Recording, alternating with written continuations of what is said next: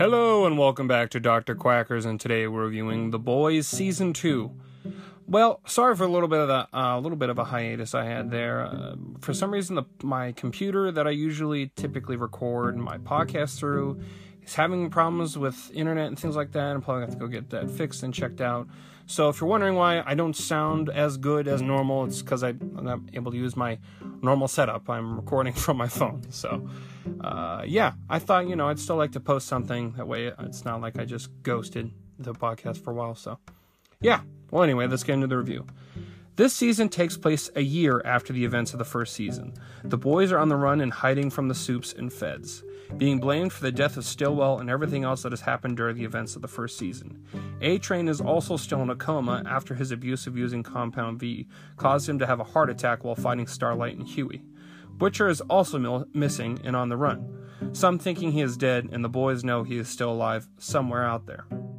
After finding out that Homelander has a son with Butcher's wife Becca at the very end of the last season, those questions get answered in this season. Butcher is alive, Becca making a deal with Homelander to let him live. Homelander wants a relationship with his son, but Becca told him that if he killed Butcher, that she would kill herself in front of Ryan.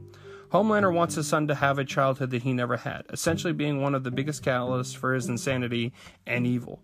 Homelander longs for someone to like him, and he sees that possibility in his son. His son also having his superpowers. Now, this season also has the same brutal and bloody scenes like in the first season.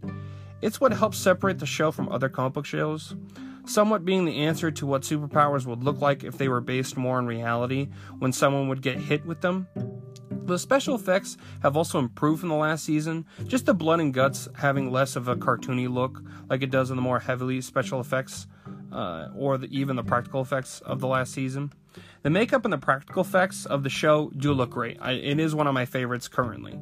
The season also introduces a new villain, Stormfront, who initially seems to be against Vought and Homelander, but as the show goes on, you find out she is just using the public dislike of the current events to make them extremely loyal followers of her.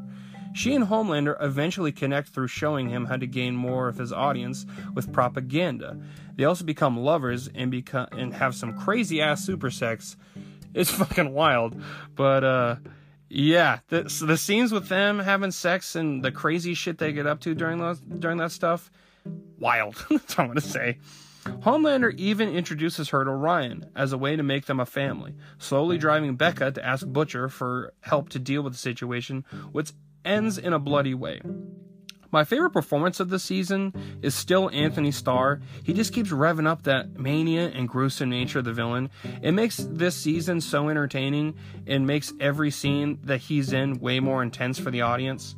The only negative thing I could think of for the show is that the first couple episodes take a little bit to build compared to the last season. It's just like all this, you ended on such a crazy fucking note. Why is it taking so long to get where I want it to? I think that's the only thing I can really get to.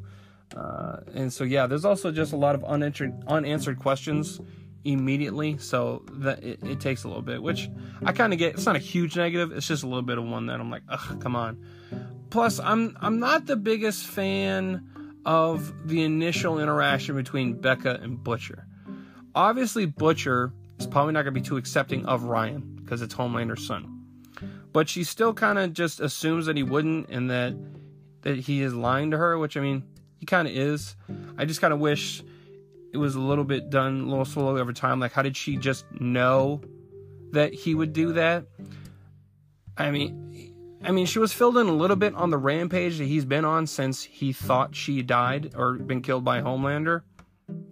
So she didn't want that, and I kind of wish that, there would have been a little bit more character development with Butcher along that. I kind of wish, maybe he would have done things differently. Maybe with that idea, maybe. I don't know. I just feel like something could have been done a little bit more with Butcher on that plot point. So, yeah. Overall, I give this season an 8 out of 10. It's a great show. If you haven't already watched The Boys and you're oddly listening to the season 2 review of the show, you should check it out. It's super good. Special effects are fun. The characters are interesting. It's just a fun time. If you're a big fan of comic books, I'd say check it out. If you're not a big fan of comic book movies and shows, maybe you'll like this one because it's such a giant switch from the normal comic book stuff that's out there. So, yeah. Well, I hope you enjoyed this review. If you did, I reviewed a bunch of other movies, TV shows, and anime, so if you want to check that out, that's highly appreciated. Also, you should drop a follow on whatever app you're streaming through. That way you get a notification when I post a new review. So, thank you, and I hope you have a fantastic day, my friend.